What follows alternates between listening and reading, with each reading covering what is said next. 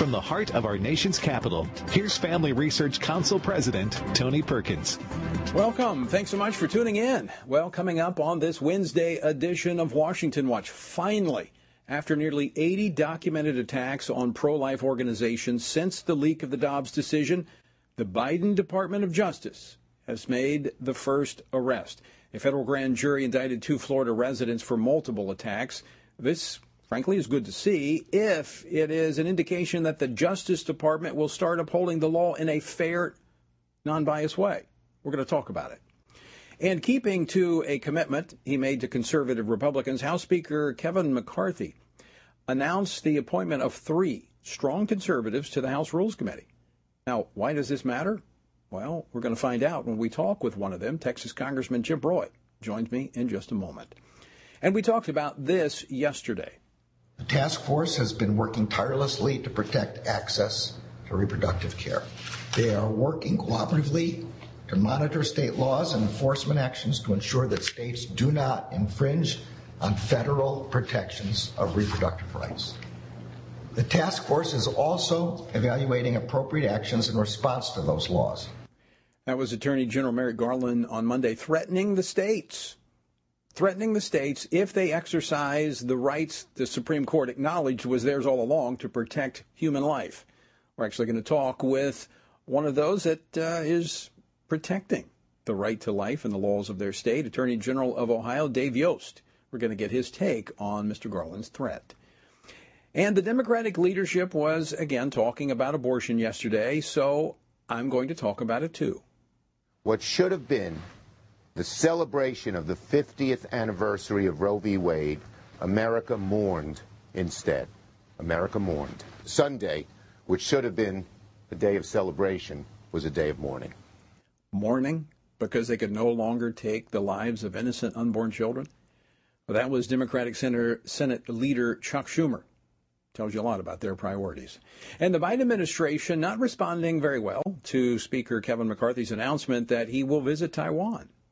Our concern is that in the aftermath of Speaker Pelosi's visit, the PRC used that as a pretext to accelerate what it had already been doing, trying to create a new normal, trying to undermine the status quo that, far from undermine, we seek to preserve. That continues to be our concern going forward. That was State Department spokesman Ned Price yesterday. We're going to talk about that trip and whether or not the Biden administration is keeping a check on China's growing influence in Latin America. Asian expert Gordon Chang joins me later here on Washington Watch. And Congressman Mike Johnson also joins me to talk about next Wednesday's National Gathering for Prayer and Repentance that Dr. Jim Garlow and I are hosting at the Museum of the Bible. Mike, along with Speaker McCarthy, Leader Scalise, and others, will be a part of that prayer event. I'll tell you how you can be a part of it as well. The website, TonyPerkins.com. Be sure and visit. Lots of things there for you at TonyPerkins.com. Our word for today comes from Jeremiah. For this, clothe yourselves with sackcloth, lament and wail, for the fierce anger of the Lord has not turned back from us. Once again, Jeremiah is told to proclaim the coming judgment of God. But even in the midst of the unfolding judgment of God, we see God's unending mercy and his desire not to destroy, but to restore. But here's what's required. Lament. Realize what is happening. They needed to realize they had a problem, a big problem. This was not just a spike in violence or another new record crime wave. This was the judgment of God coming upon them because of their sin. But they were distracted and deceived, thinking it would never happen. They had grown calloused and indifferent to the spiritual and cultural decline of their nation. God said, take notice, lament, repent, and be saved. A message for every generation. You can find out more about our Bible reading plan. Go to frc.org/Bible. And again, don't miss a chance to get a digital copy of my new book, Jeremiah, Courage in a Cancel Culture. This is a 40-day study guide which unpacks lessons from the prophet's bold stand for truth in the face of the cancel culture of his day. Simply text Jeremiah to 67742. That's Jeremiah to 67742 to get your own digital copy. Well, after months of dragging their feet on responding to the attacks on pregnancy resource centers, federal agents arrested a Florida duo yesterday for attacks on multiple pro-life facilities over a 3-month period. Now, the Biden administration was slow to respond to the many attacks on these centers, despite pressure from pro-life members of Congress and outside advocacy groups. This, I believe, is the result of the new Republican majority in the House saying this is a priority for us. Joining us now to discuss this and much more is Congressman Chip Roy. He serves on the House Judiciary Committee and now the House Rules Committee as well. He represents the 21st District of the Lone Star State. Congressman, welcome back to the program. Great to be on as always, Tony. And happy to be on Judiciary, also the Weaponization Subcommittee of the Judiciary Committee and Rules. That's right. That one was just announced. Two very significant committees, quite frankly. That, along with House Oversight and Accountability, those three committees, I think, are going to get most of the attention in the 118th Congress. Let's talk about first the Justice Department, finally, the FBI making arrests after dragging their feet for months. My take on this, Chip, it wouldn't have happened had the Republicans not gained the majority in the House and said this is a priority, even passing a resolution last week. Yeah, I certainly think that's part of it. We had 26 pro-life individuals who were charged last year and 22 for violations of the FACE Act. Of varying degrees. Nobody, kind of from the other perspective. Obviously, Republicans took over when our elections in November. But importantly, we had a very open and public debate about the speaker's race, about why that was important. And one of the many things we were debating, from rule changes and making sure committees were ideologically representative, was having a really strong and robust weaponization committee. And we do. It'll be under Jim Jordan. It's got a broader jurisdiction. It's got the ability to have more budget and staff and be able to do the things it needs to do to target the FBI as well as many other agencies for what they're doing with respect to their targeting of the American people and the weaponization of the DOJ against the American people. This is one example. Now, I would say that while we're watching today Mark Houck on trial, it had 25 people in a SWAT team come send on his family in Pennsylvania because he stood up to defend his son outside of an abortion clinic. Or you've got Father Fidelis, who's yesterday was facing charges for civil disobedience. This has been an ongoing thing. But I would happily just get the DOJ out of this business and get rid of the FACE Act so that they weren't engaged down in Florida with these two who spray painted, on pregnancy centers, this problem they're being charged with. I'd be happy to get rid of it all. But it's nice to see it being equally applied. But we got to ask questions why we can't just leave this to Governor DeSantis and the people of the state to figure out. True. The federal government has interjected itself, and I'm going to talk next in the next segment with the Attorney General of Ohio responding to Merrick Garland, saying that they're going to watch the states very carefully in case they advance pro-life legislation. You mentioned the very public debate over the speaker's race, and you and I have talked about that, talked with many members. I commend you for your leadership in that. I think the outcome was tremendous. We are moving the House of Representatives back to being the people's house, giving them a voice through their elected representatives. And key to that was the Rules Committee. And you've gone into that buzzsaw many times with measures that have been blocked from a vote. You now will be on the Rules Committee. Why is that important? Tell our listeners and viewers why that's important. Well, first of all, this is nothing new. If you go back to the 1920s, the last time we had such a kind of drawn-out debate over the speaker, the end result was, in fact, a shift in power with respect to the Rules Committee. So this was one of the outcomes this year. By getting three of us on there who are kind of representing a little bit more the right side of the conference, we're going to be able to have more voice about what gets to the floor. So for your listeners out there, the Rules Committee is kind of the filter and funnel by which bills get from the committee to the floor of the House. They set the rules for debate. They decide what really gets to the floor in the end. And so having strong representation on the Rules Committee is really important. So we'll have good debates there. I want there to be more of an open process generally. That doesn't mean all rules should be open. Let me be very clear to my Democratic colleagues. But we should have, certainly on appropriations bills, other big bills, maybe like Ukraine. Let's have a full debate on the floor and kind of see where that goes. There'll be other targeted bills that we're not going to just give the Democrats a baseball bat to hit us with and waste time with the American people. We'll be able to decide what we need to do to advance a solid conservative agenda, give the people's representatives their voice back, and make sure that we're actually driving an agenda that the American people want. And that's the goal. What will be the overall balance of the committee? Yeah, it's traditionally, or at least in recent years, it's a 9-4 Republican to Democrat 13-member committee. Tom Cole's the chairman, and then there's 8 more of us. Ralph Norman and myself are in the House Freedom Caucus. Thomas Massey joins us there, who we call kind of Freedom Caucus adjacent.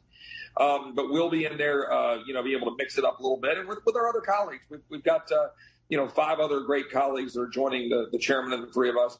And we'll get in there and mix it up and make sure that we're trying to get the right stuff down to the floor and have a good debate in Rules Committee. Talking about mixing it up, Chip, there is some controversy surrounding, or at least some of your Republican colleagues do not like a bill that you've introduced that would secure our southern border. What's going on there? So H.R. 29 is a bill that I introduced last Congress. It's H.R. 7772. It's the Border Safety and Security Act. That bill does one simple thing, Tony. It just ensures that we enforce existing law. It does nothing more, nothing less. It says that we will detain those who come into our country, who might be here illegally without papers. Maybe they're seeking asylum, whatever they're trying to do. Maybe they just want a better way of life and a job. But the whole point is, under our law, we're supposed to detain and then adjudicate whatever claim they're making. We're not doing that. This administration is taking people and releasing them. And as a result, the numbers have gone up and up and up and up. In December, 251,000 people. That doesn't count the 80,000 or so gotaways. That doesn't count the multiple thousands of pounds of fentanyl that poured into our country. And all during this time, the least compassionate thing you can do, the least Christian thing that you can do, is continue to allow cartels to abuse little girls in stash houses, put them into the sex trafficking trade, charge them $10,000 to come into the United States, to run up through a dangerous journey that the cartels control. Instead, as a compassionate country, as Christians, we should be saying the rule of law matters. We're going to secure our border. We're going to detain every human being who comes here. We'll detain you safely. We'll make a determination if you have an asylum claim, but under our law, you will be detained. If you do not have a legitimate asylum claim, we will be returning you to your country. If you do that, the flow stops down to a manageable trickle of people who have an actual legitimate claim of fear, of a credible fear of persecution for one's religious or political beliefs. We can do that. I know we share a faith. That's what we should do as compassionate people. But it is the opposite of compassion, the opposite of Christ-like love, to allow these people to be abused under the thumb of cartels. Yeah, so it's always amazing to me how people use that to advocate for lawlessness, which in the end is the greatest abuse of human beings and violation of human rights. So very quickly, I understand that originally this was going to be fast track under an agreement with the Speaker. It now looks like it's going to go back to the committee? Yeah, I'm not sure about that yet. We're having a continued debate. There's been some misinformation out there about the bill, but it was not brought to the floor under agreement with the Speaker, right? The agreement we reached with the Speaker was that the Texas Border Plan, which is comprehensive, it includes policy changes like this one, border construction, wall construction, ICE empowerment, going after cartels. We got an agreement that by late this summer we would have moved the Texas Border Plan and its pieces through. But H.R. 29 was put on the floor by your friend and mine, Steve Scalise from Louisiana, who thought this was a really good unifying piece of legislation. You know what? He's right. Yeah. Well over 210 of our colleagues in the Republican conference very much support it. There are a handful raising questions. I'm answering their questions. I'm happy to meet with any of them anywhere, anytime. I'll debate any of them anywhere, anytime. And we'll try to get that through soon. Right. If it has to go to committee, great. And if not, we'll get it done. We got to leave it there, Chip, but we'll follow it. Folks, stick with us. We're coming back after this. Would you like to spend consistent time in God's Word? Then join Family Research Council on an exciting journey through the Bible. FRC's 2-year Bible reading plan helps you to approach daily Bible reading intentionally. You will dive deeper into the nature of God and how His Word speaks into cultural issues of today. All wisdom comes from God, and He has given us the Bible as a way to understand the world. His Word is necessary in our lives, so much so that Christ said we are to live on every word that comes from the mouth of God. He calls it our daily bread because we need it daily to sustain us and nourish us spiritually, just like food does physically. Start this adventure today with Family Research Council. When you sign up, we'll text you with daily passages and questions that help prepare you for conversations with your friends and family. To begin this journey, visit frc.org/Bible.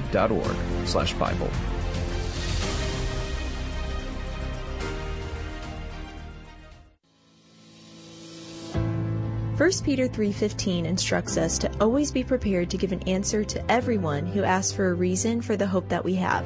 The mission of FRC's online Center for Biblical Worldview is to carry out that verse by training Christians to advance and defend the faith in their families, communities, and the public square, as now more than ever, we need to be grounded in the truth of God's Word. The Center for Biblical Worldview provides amazing written resources for a wide range of relevant issues, including biblical stances on voting, religious liberty, abortion, marriage, and sexuality. Each of these topics comes as a free downloadable PDF version, abbreviated version, and Spanish translation, along with a prayer guide. To access this written series or to sign up for the Center for Biblical Worldview's monthly newsletter, visit frc.org/worldview.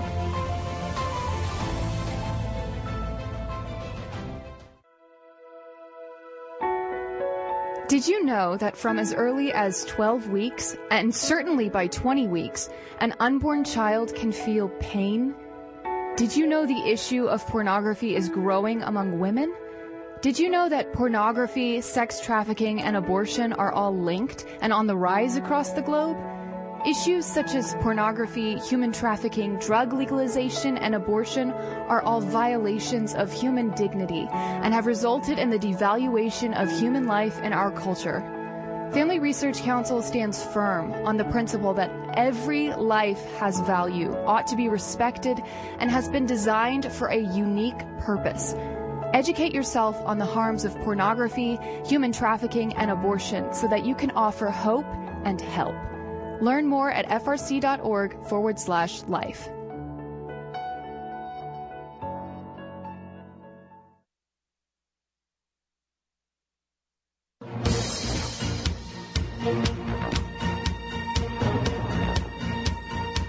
This is Washington Watch, and I'm Tony Perkins, your host, and it's good to have you with us. As we mentioned, Attorney General Merrick Garland on Monday announced that the Department of Justice plans to insert itself into the state's matters when it comes to abortion. Now, this is exactly what we've come to expect from the Biden administration and its obsession with abortion. But it also serves as a warning to the growing number of states with strong pro-life legislation. In fact, the Biden administration has a task force, what they call reproductive freedom. Basically, it is the task force to make sure that abortion goes forward. And this was the Associate Attorney General Vanita Gupta and her comments on Monday about what this task force is focused on. Clip 4, please. We established this task force as a whole-of-department effort to closely scrutinize these new complex and widespread threats to reproductive health for any infringements on federal protections. By design, the task force model allows the department to be coordinated and strategic in its response to these threats. So who's protecting the rights of the states, the rights of the unborn, and the rights of people to be self-governing? Well, join me now to discuss this, Ohio Attorney General Dave Yost. General Yost, welcome back to Washington Watch. Hi, Tony. It's good to see you. Before we get to the Attorney General's comments about watching you, state of Ohio and other states, you led a letter last summer to the DOJ encouraging them to investigate the unprecedented attacks on churches and pregnancy resource centers. I want to get your reaction to them finally, after 7 months, finally making at least 2 arrests. Well, obviously, we're glad to see the laws enforced. That's what law enforcement's supposed to do. It's awfully late, and based on the reports I've heard, it's not very much. But hopefully this is a sign of good faith and a first step. I agree. I do hope it's a first step, and we'll see more aggressive defending of the rights of these care pregnancy centers that are out there serving women across the nation. Now, the Attorney General of the United States is saying, look, I'm watching you. I'm watching the states. Ohio is one of those states that's leading out on the sanctity of human life. What's your reaction to the threats coming from the Department of Justice? Well, unfortunately, we've seen this kind of political theater from the Garland DOJ before. Well, I'll be candid. Here in Ohio, I don't have a whole-of-department task force. I got a couple of young lawyers with a lot of courage in their hearts. But if he wants to come to court, we're ready. candidly, their record against the states and their overreaching federal government is not terribly good to this point. One of the areas that they're focusing on is the chemical abortions. I mean, we've seen them, the FDA. I mean, this is the whole of government approach that Gupta talked about. They've got the FDA now trying to get CVS and Walgreens into the abortion business. They're using the Postal Service to send these abortion pills. I mean, they're sending them into your state of Ohio. What can the state of Ohio do? Well, first of all, I think anybody that is thinking about operating in that manner needs to look very carefully. Up until very recently, everybody thought that was an illegal use of the Postal Service. Now, the DOJ did a homegrown Office of the Legal Counsel memorandum saying that, oh, no, hey, it's okay, and here's a legal rationale for how you can work around it. Well, an OLC opinion is not legally binding on anything. It's not legally binding on subsequent administrations. And even if Merrick Garland intends to follow that for the next 2 years, a new attorney general is perfectly free to disregard that and enforce the law as it's actually written. Beyond that, a number of states have provisions in their law that require a physician to personally deliver to be present when that very powerful drug is given and administered. That is a matter within the state's prerogative to regulate internally the practice of medicine. Candidly, the federal government shouldn't be able to impact that. So I think that they're asking for trouble if they actually try to go through with some of these things that they're talking about. But as I started off by saying, I think a lot of this is rhetoric that's designed to reassure their base after the Dobbs decision that they're still taking it seriously.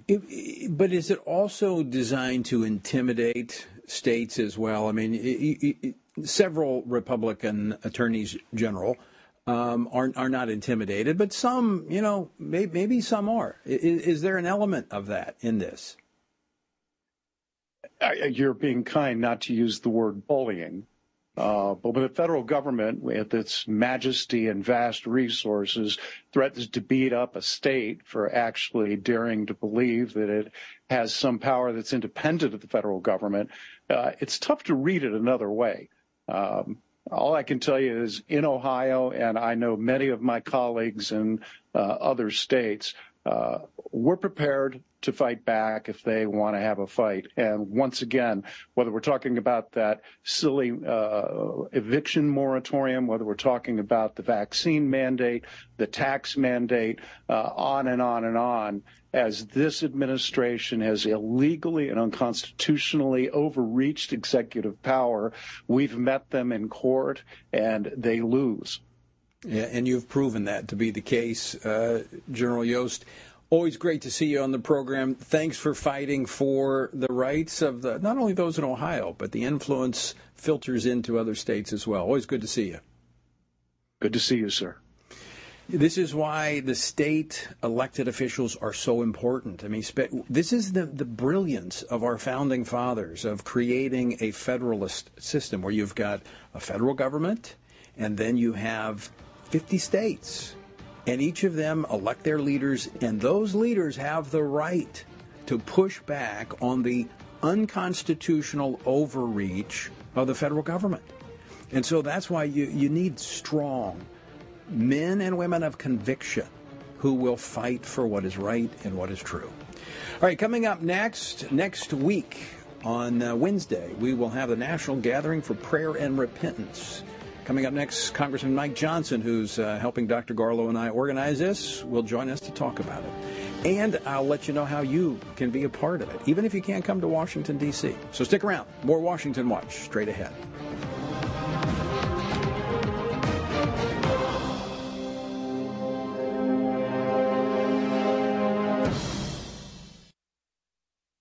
Are you a university student? Do you know a university student, specifically one who wants to grow as a Christian leader to positively influence public policy and the culture? Look no further. Family Research Council has a life-changing 12 to 15-week internship program that has prepared and equipped students to take the next step in their professional journey. With a speaker series focusing on careers and callings, lectures from prominent conservative leaders, and weekly biblical worldview training, students will grow in personal and professional development. Interns have the opportunity to work in policy, communications, event planning, and more. They will gain real-world experience working directly with our experts who will guide them in pursuing careers of influence so that they can make a difference wherever God calls. This paid internship offers fully funded housing in the heart of downtown D.C., giving you the chance to experience our nation's capital. Visit frc.org/internships to apply. What is biblical masculinity? In our culture of gender confusion, there aren't many examples of godly manhood. Men, husbands, and fathers need to find a model of godly manhood, leadership, and strength. But where can they find it in our culture? Stand Courageous Men's Ministry was created to help men find this model of godly manhood and to develop a strong biblical character, cultivate positive habits, build and rebuild relationships, and make commitments that will move men closer to God's good purpose and design. Men who will stand courageous. Join us at a Stand Courageous Men's Conference to discuss critical aspects of masculinity. These conferences are led by men who understand the issues men face. They unpack our role as a defender, provider, instructor, and battle buddy so that we can make an influence as a chaplain inside and outside the home. Learn more and find a Stand Courageous event near you at standcourageous.com.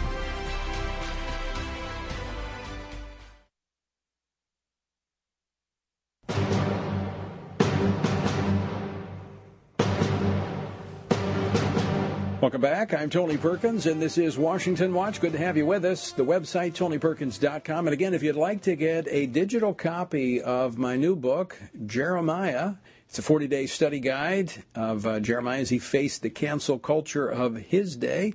Simply text Jeremiah to 67742. That's 67742, Jeremiah. All right, we've, speaking of the cancel culture and what's happening in the world around us, we've talked many times about the growing sense of urgency that our nation is in trouble because we've turned our back on God, and we must repent.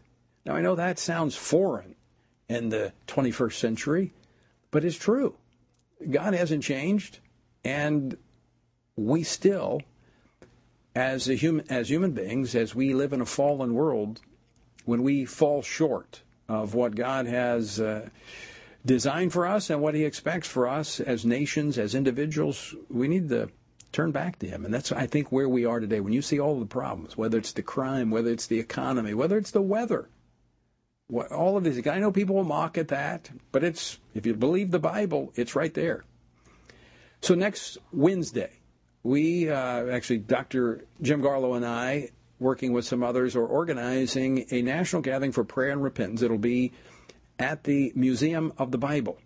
And one of those helping us organize this is Louisiana Congressman Mike Johnson. He represents not only the northern part of Louisiana, but he serves on the House Judiciary Committee, the House Armed Services Committee, and he's on the new Weaponization Committee, looking at what government is doing to really infringe upon the rights and freedoms of Americans. Mike, welcome back to Washington Watch. Hey, Tony, it's always a great blessing to be with you. Well, I appreciate you stepping out of some meetings, and I was really busy this week on the Hill. But why is the urgency so strong for a national gathering for prayer and repentance?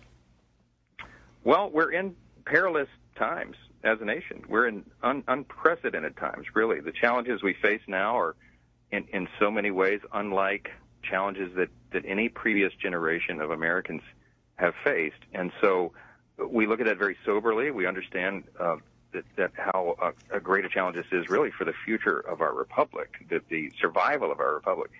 And so it's hard to overstate the necessity of turning to God. The founders of our country did that.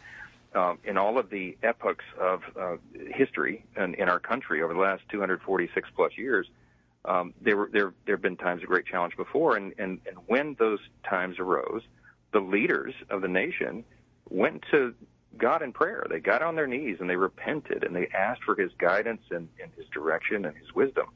And we need to do that today desperately. And I want to encourage your listeners, I think they would be encouraged to know that there are many members here in the United States Congress who recognize that and understand that this is our responsibility and something we desperately need to do. Yeah, that recognition is widespread. In fact, next Wednesday we'll be joined by Speaker Kevin McCarthy. The Majority Leader, Steve Scalise, will be there, along with many other members of Congress and Christian leaders from across the nation gathering to pray. This is specifically to pray for repentance, pray in a sense of repentance, but also for revival, that our nation would be revived. What is your hope for this event to see the outcome of? Well, first of all, I think it'll be a time of unity. I reminded all of the House Republicans met this morning in our weekly conference meeting, and I announced from the podium that the reminder about the date of this event and the urgent need for it. And I just got a lot of very positive feedback, agreement. People in the room know that this is true. They sense it. And we need to do this. Of course, we're all praying individually. We pray often in small groups. There are Bible studies on Capitol Hill. There is a prayer caucus. We meet regularly and pray for the country. But there's something really powerful that happens when we, many of us, large numbers of us, join together, and with other Christian leaders and the leaders of ministries and other intercessory prayer warriors, having that time together where we can do it corporately is really, really important among the fellowship of believers. And I think that will be a unifying moment. I think it will help set the tone for this new Congress. We are here, in a literal sense, making history every day. We are charting the future course and the future of this country, and the importance of this cannot be overstated. If a house is divided, it cannot stand. And we labor in vain if the Lord is not building the house. And so we've got to recognize that. We do it together. We acknowledge that amongst one another and to the Lord himself. And I think it'll be a great blessing for everybody involved. And, folks, you can find out more about it. You can go to TonyPerkins.com, follow the links over, or PrayDC, praydc.org. And those ways that even if you can't come to Washington, D.C., you can be a part of this event. And very quickly, Mike, I know we're just about out of time, but you talked about unity. We saw this in the House and among the Republicans after the really battle, I'll say, over the Speaker's election. There was a unity that came in after members prayed. You and I talked about this.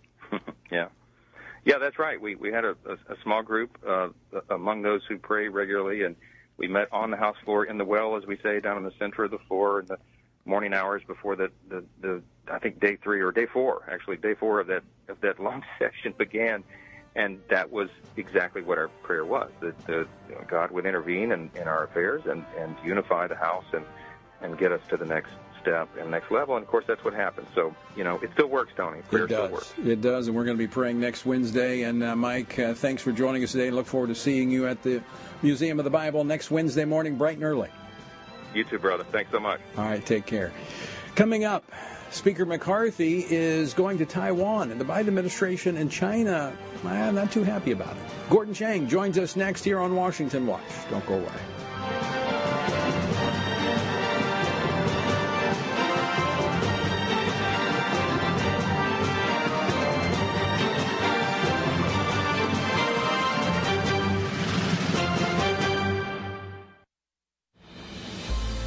What is biblical masculinity? In our culture of gender confusion, there aren't many examples of godly manhood. Men, husbands, and fathers need to find a model of godly manhood, leadership, and strength. But where can they find it in our culture? Stand Courageous Men's Ministry was created to help men find this model of godly manhood and to develop a strong biblical character, cultivate positive habits, build and rebuild relationships, and make commitments that will move men closer to God's good purpose and design. Men who will stand courageous. Join us at a Stand Courageous Men's Conference to discuss critical aspects of masculinity. These conferences are led by men who understand the issues men face. They unpack our role as a defender, provider, instructor, and battle buddy so that we can make an influence as a chaplain inside and outside the home. Learn more and find a Stand Courageous event near you at standcourageous.com.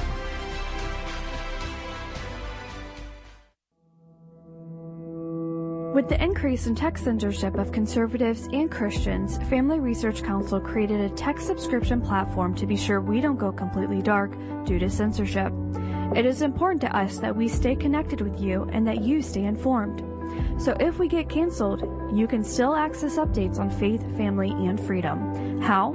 Just text STAND to 67742 to sign up for our text alerts, and you will get FRC's content straight to your phone. Again, just text STAND to 67742 and you will get alerts on the biggest stories of the day. With just a simple text, always have access to our content and stay informed and connected with like-minded community. Text STAND to 67742. That's STAND to 67742.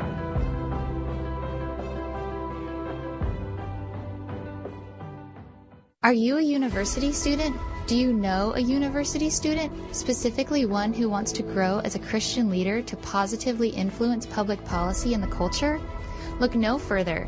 Family Research Council has a life-changing 12 to 15-week internship program that has prepared and equipped students to take the next step in their professional journey. With a speaker series focusing on careers and callings, lectures from prominent conservative leaders, and weekly biblical worldview training, students will grow in personal and professional development. Interns have the opportunity to work in policy, communications, event planning, and more. They will gain real-world experience working directly with our experts who will guide them in pursuing careers of influence so that they can make a difference wherever God calls. This paid internship offers fully funded housing in the heart of downtown D.C., giving you the chance to experience our nation's capital. Visit frc.org/internships to apply.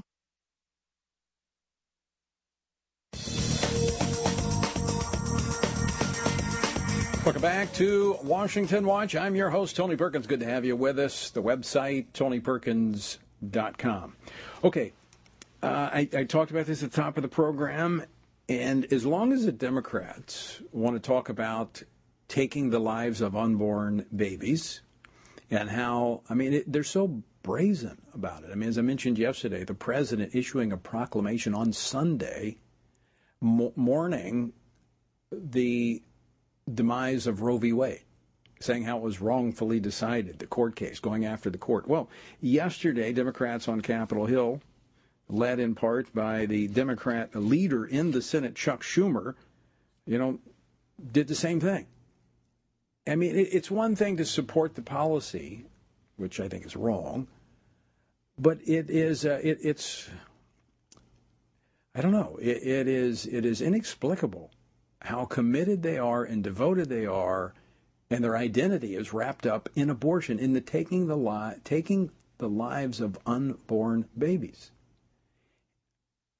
It's frightening, frankly. But here, I want to play the full clip of a good portion of the clip of Senator Schumer yesterday, marking the 50th anniversary of Roe. Clip 7. What should have been the celebration of the 50th anniversary of Roe v. Wade, America mourned instead. America mourned. We mourned the fact that millions of women and girls now have fewer rights than their mothers and grandmothers. We mourned the loss of individual freedom. We mourned the loss of a woman's right to choose. So on Sunday, which should have been a day of celebration, was a day of mourning. How twisted can your mind be that Sunday should have been a day that we celebrated the ability to take the lives of unborn children? Instead, we mourn. Think of all those mothers who are not mothers, who are not here to be mothers, or all of the mothers whose babies were aborted, and their mothers will not be grandmothers. It just shows how devoted the Democratic Party is to abortion. And there is a clear contrast between the two parties on this issue in particular, on other issues, but this one certainly in particular. This administration is unbelievable when it comes to abortion. I want to play another one of Schumer's clips. I love to let him talk because it just shows how bad the Democrats are. Clip number 8. Last year, after decades of plotting and insidious efforts, the MAGA Supreme Court stripped millions of women of the right to abortion, putting the power to make personal health care decisions firmly in the hands of MAGA extreme Republicans. The court, what it did is it corrected a decision by the Supreme Court in 1973 that created a right out of thin air and denied a constitutional right to millions, the millions who were aborted, the right to life. That, by the way, as we talked about yesterday, the vice president can't quite get the Declaration of Independence straight, that the fact that we're endowed by our Creator with certain inalienable rights, that among them are life. She can't figure that one out. Life, liberty, and the pursuit of happiness. Folks, you got to call this stuff out. This is dangerous when you're celebrating a culture of death. And that's what the Democratic leadership, led by the President of the United States, is doing.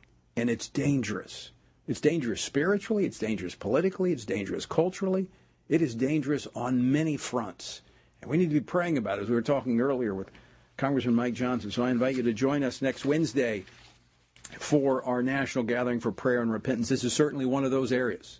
And the court did repent. The court changed its mind on abortion. Now we've got to walk this out and do the works of repentance, rebuilding a culture of life in this country. Okay, as I said, as long as they keep talking about it, I'm going to talk about it too.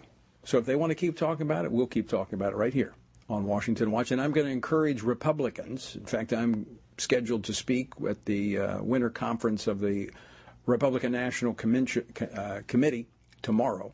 And I'm going to be talking about it there and encouraging them to talk about it. The Democrats are going to talk about it. We need to talk about it. We need to talk about about celebrating life. Okay, I'm going to move on.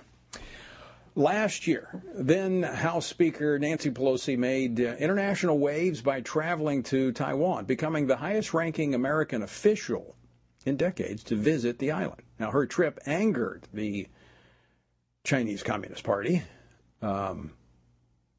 which nobody should really care about, but it made them mad, as well as some members of the Biden administration. And now, according to reports, her successor, House Speaker Kevin McCarthy, is expected to travel to Taiwan in the not-too-distant future. What will he learn from the trip, and how can we expect China to respond? Well, we know how the administration's responding. They're not happy about it. Well, join me now to talk about this and more, Gordon Chang. He is the author of The Coming Collapse of China and the Great U.S.-China Tech War. You can follow him on Twitter at Gordon G. Chang. Gordon, welcome back to Washington Watch. Thank you so much, Tony. Your reaction to House Speaker McCarthy's announced trip to Taiwan? This is a great thing. I don't think it's so much that McCarthy will learn anything. The most important thing is the symbolism. Symbolism is important to insecure communist regimes. It should be important to us. And when he goes there, he is announcing America's support for Taiwan. And I think that it's not just every speaker who should go. I believe that the President of the United States should go, because that would be another signal to Beijing that the U.S. will defend freedom and democracy and our own interests by defending Taiwan. Well, what do you make of the Biden administration's reaction, saying, "Oh, this is not a good thing. It creates waves. It could lead to problems"? We're going to have problems regardless. And these problems are not because of us. It's because of Chinese aggression. So we should stop blaming victims. And so when we have the Biden administration cowering, which is what they did when Nancy Pelosi indicated that she was going to go to Taiwan, but before she formally announced, we had the President of the United States saying it wasn't a good idea. Basically, he sloughed it off on the Pentagon, saying, well, the Pentagon thinks that this might be dangerous. Well, when you do that, you open the door to more Chinese criticism. So the President of the United States made this a bigger deal than it had to be, and it showed Beijing that it can intimidate the Oval Office. But, fortunately, it did not intimidate Speaker Pelosi. Yeah, I give her credit for taking that trip. You can hardly move and not run into something China is doing. When you look, you actually wrote you have a new column in Newsweek titled "Latin America is Now China's Backyard." We're looking at China through economic activity really moving in a significant way, right south of us. This is quite, I would say, alarming with what is happening there. Tell us about it. Yeah, China is more influential in Latin America and the Caribbean than we are. And it's not just because of trade, but it's also because of China's subversive activities. But the big story here is not so much China. The story is that a series of American presidents have just not paid attention to countries that are closest to us. And so we created this vacuum. We had President Kennedy with the Alliance for Progress, which was a good sentiment, but it wasn't quite successful. And we've had various initiatives announced by his successors, including President Trump, President Biden, but we don't really put any effort behind it. And so, of course, the region looks at us and say, well, if you're not going to meet our needs, we're going to turn elsewhere. And that's exactly what's happened. So China is at a point where it can jeopardize us in the region in which we exist. So what needs to be done to counterbalance this? There's so many different things. But just to give you one example, in the headlines, we have the story about Central Americans moving up through Mexico and crossing our border at will. The reason why they're doing that is because their societies have been destabilized by the movement of factories from Central America to China. What we can do with our free trade agreement with the region, CAFTA DRFTA, as it's called, is encourage factories to move to Central America. That will stabilize those societies, and then people will not be coming up to our border. And by the way, that's great for the environment because you pour less carbon into the air transporting stuff. Companies get cheaper labor costs. And by the way, we're not vulnerable to a hostile China that considers us to be an enemy. So it's a win-win-win-win all over the place. I would think that's something we ought to be pursuing ASAP to do that, because especially when you think of how vulnerable we were to China during the last pandemic. I mean, if we don't do something to correct that, we could find ourselves in the same position again. Yes. I mean, in the first months of the pandemic, I think it was March 2020, Beijing threatened to throw us into what it called, quote, a mighty sea of coronavirus. And by the way, it actually turned around ships on the high seas carrying personal protective equipment to New York hospitals because it wanted it for itself. It actually nationalized an American N95 mask factory. So really what we're talking about is protecting ourselves. We've known about our vulnerability to China and pharmaceuticals for a long time. We haven't done anything about it. This really is on us, Tony. Well, it was interesting. Earlier this week, I had former Secretary of State Mike Pompeo on the program talking about his new book, Never Give an Inch. And in that book, he actually talked about how President Trump, who, certainly was no weakling when it came to China, actually told Mike to kind of tone it down when it came to the Wuhan virus and its origins because of the threats from China to redirect and cancel our ability to get that important personal protection equipment. Yes, and really what we need to do, Trump in his last months tried to establish this loan to Eastman Kodak, $750 million to make active pharmaceutical ingredients in the United States, but the plan was misconceived. And it should have been something that Trump did at the beginning of his presidency rather than at the end. I understand why Trump tried to sort of soft pedal China, but every time we've done that for decades and decades, it's just not worked out because China doesn't want to be integrated into the international system. It doesn't want to work with us. It wants to destroy our society, wants to take down our government. We got to understand the maliciousness of the Chinese regime and start defending ourselves because this is our country. Yeah. I mean, we got to take it at face value. They say that's what they want to do. That's what they're doing. That's what their goals are. And so we just need to respond accordingly. Now, I want to bring it a little closer to home.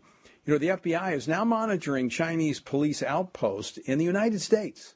I mean, the Chinese police have outposts here in the United States monitoring their people, actively engaged.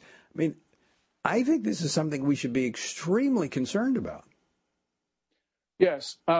There's two things here. Of course, the Chinese are violating our sovereignty by having police operations having consular operations at these police stations. But the issue is, why did the Chinese think that they could actually establish them? Well, the answer to that is because for decades, we allowed China's diplomats and Ministry of State Security agents to perform these same functions, and we knew about it, and we didn't do anything about it. Matter of fact, we actually let go Chinese agents who were committing crimes on our soil. So, of course, the Chinese thought that they could do this. So this is an issue of American feebleness. It's an issue of American presidents not defending ourselves. And so, yeah, the Chinese are villains, but we let them be villains. As I said, this is our country. They have worked their way into so many aspects of American society, business, higher education. What's it going to take to rein in China and exercise that American strength, that American first policy perspective that is going to be needed to contain them? I hope that it would be Americans, American elites listening to ordinary Americans. But if I'm not right, then it's going to probably take the deaths of more Americans to do this. You know, a terrorist killed 6 Americans in February 1993 when they detonated a bomb below the North Tower of the World Trade Center. And we Americans, we just couldn't care less about that. It was only until 9/11, when Osama bin Laden killed 2,977 Americans, that we paid attention. So I'm afraid that that's the horrific answer to your question. But I hope that through talking about these things and through your discussing it and using your platform, that we can prevent that we can move before any more Americans die. Are you seeing, final question for you, Gordon Chang, are you seeing any movement there is a lot of dialogue, a lot of discussion, a lot of exposure of the Chinese connections, political class on both sides of the aisle, very much connected to China. Do you see movement that would encourage you? Well, we have the establishment of the House Select Committee on China, which received the favorable votes of all but 65 in the House. So although that's not a consensus, it's getting close to a consensus. We don't have the consensus on what to do. And that is, I hope that Representative Mike Gallagher, who's chairing the Select Committee, will be able to develop. But, you know, the issue here, Tony, is time. Yeah. Because we don't have very much left of it. And we have a White House and a Pentagon that has virtually no sense of urgency. Gordon Chang, always great to see you. Thanks so much for joining us today. Well, thank you, Tony. I really, really appreciate it. All right. Gordon Chang, Gordon G. Chang on Twitter. Yeah, I tell you, this is another issue, and I know it's not one that a lot of people care about foreign policy issues, but this is an important one. It really is. And we're going to continue to talk about China because they're influencing the world with their repressive policies. All right, check out the website, TonyPerkins.com. Until next time, I leave you with the encouraging words of the Apostle Paul found in Ephesians 6, where he says, when you've done everything you can do, when you've prayed, prepared, and taken your stand, by all means, keep standing.